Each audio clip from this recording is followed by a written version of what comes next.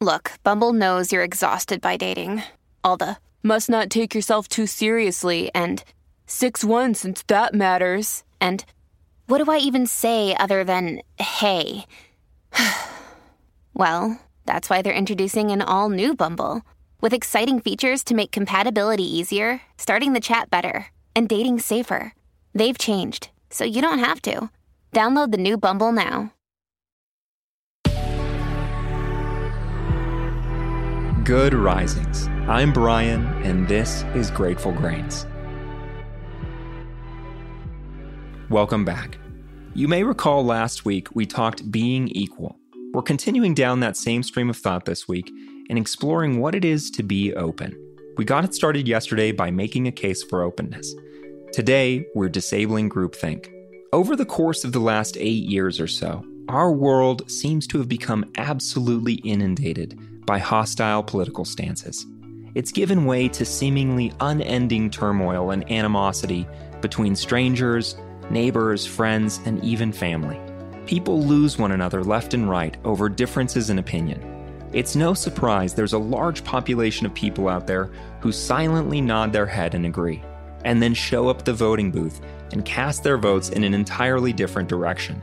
It's the result of not feeling free to engage in conversations or to present an opposing view without being cut or canceled, removed or ostracized by the people they value and love. It's not feeling safe to be honest or to ask questions, which, by the way, with thoughtful and present answers, might actually lead to a changed mind. Psychologist Irving L. Janis coined the term groupthink back in the 70s, and he claims it was the cause of massive disasters, including the Challenger space shuttle explosion, the Bay of Pigs, the escalation of the Vietnam War, and even Pearl Harbor. He says it's a psychological drive for consensus at any cost. But there are smaller, everyday scenarios where groupthink is to blame for unfortunate outcomes. Everything from terrible advertising campaigns to the wrong person being hired for the job, even engaging in criminal activity. The point is, if we're not effectively challenging ideas, the results are often disastrous.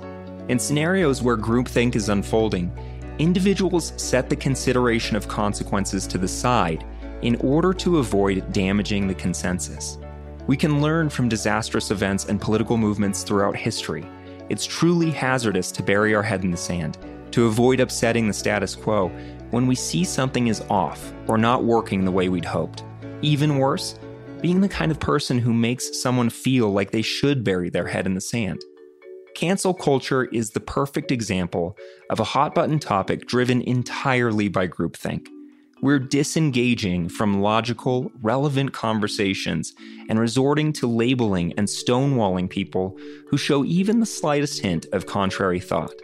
We're calling people racists, bigots, and homophobes for not abiding and embracing a predetermined set of ideals which, quite frankly, have become more and more extreme in the eyes of one who's more moderately minded.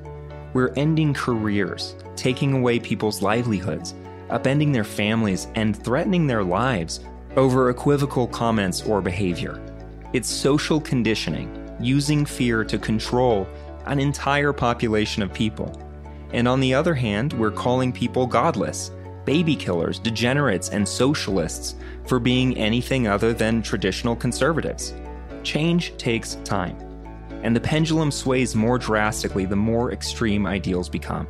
Politically, there will always be an opposite response. Like we mentioned a couple weeks back, in order to make real progress, we have to not only enact legal change, but we have to change the hearts and minds of the people. One thing we can say about high-stakes cancel culture is that it's pushing people in the opposite direction. The answer to disabling groupthink is openness. It's creating a safe space for conversation. And we can be that change immediately in our own lives. It begins by engaging with one another as human beings again. We call a ceasefire and stop demonizing people for believing differently or having a different set of values than we do. We set out to understand one another to a point where consensus is achievable again.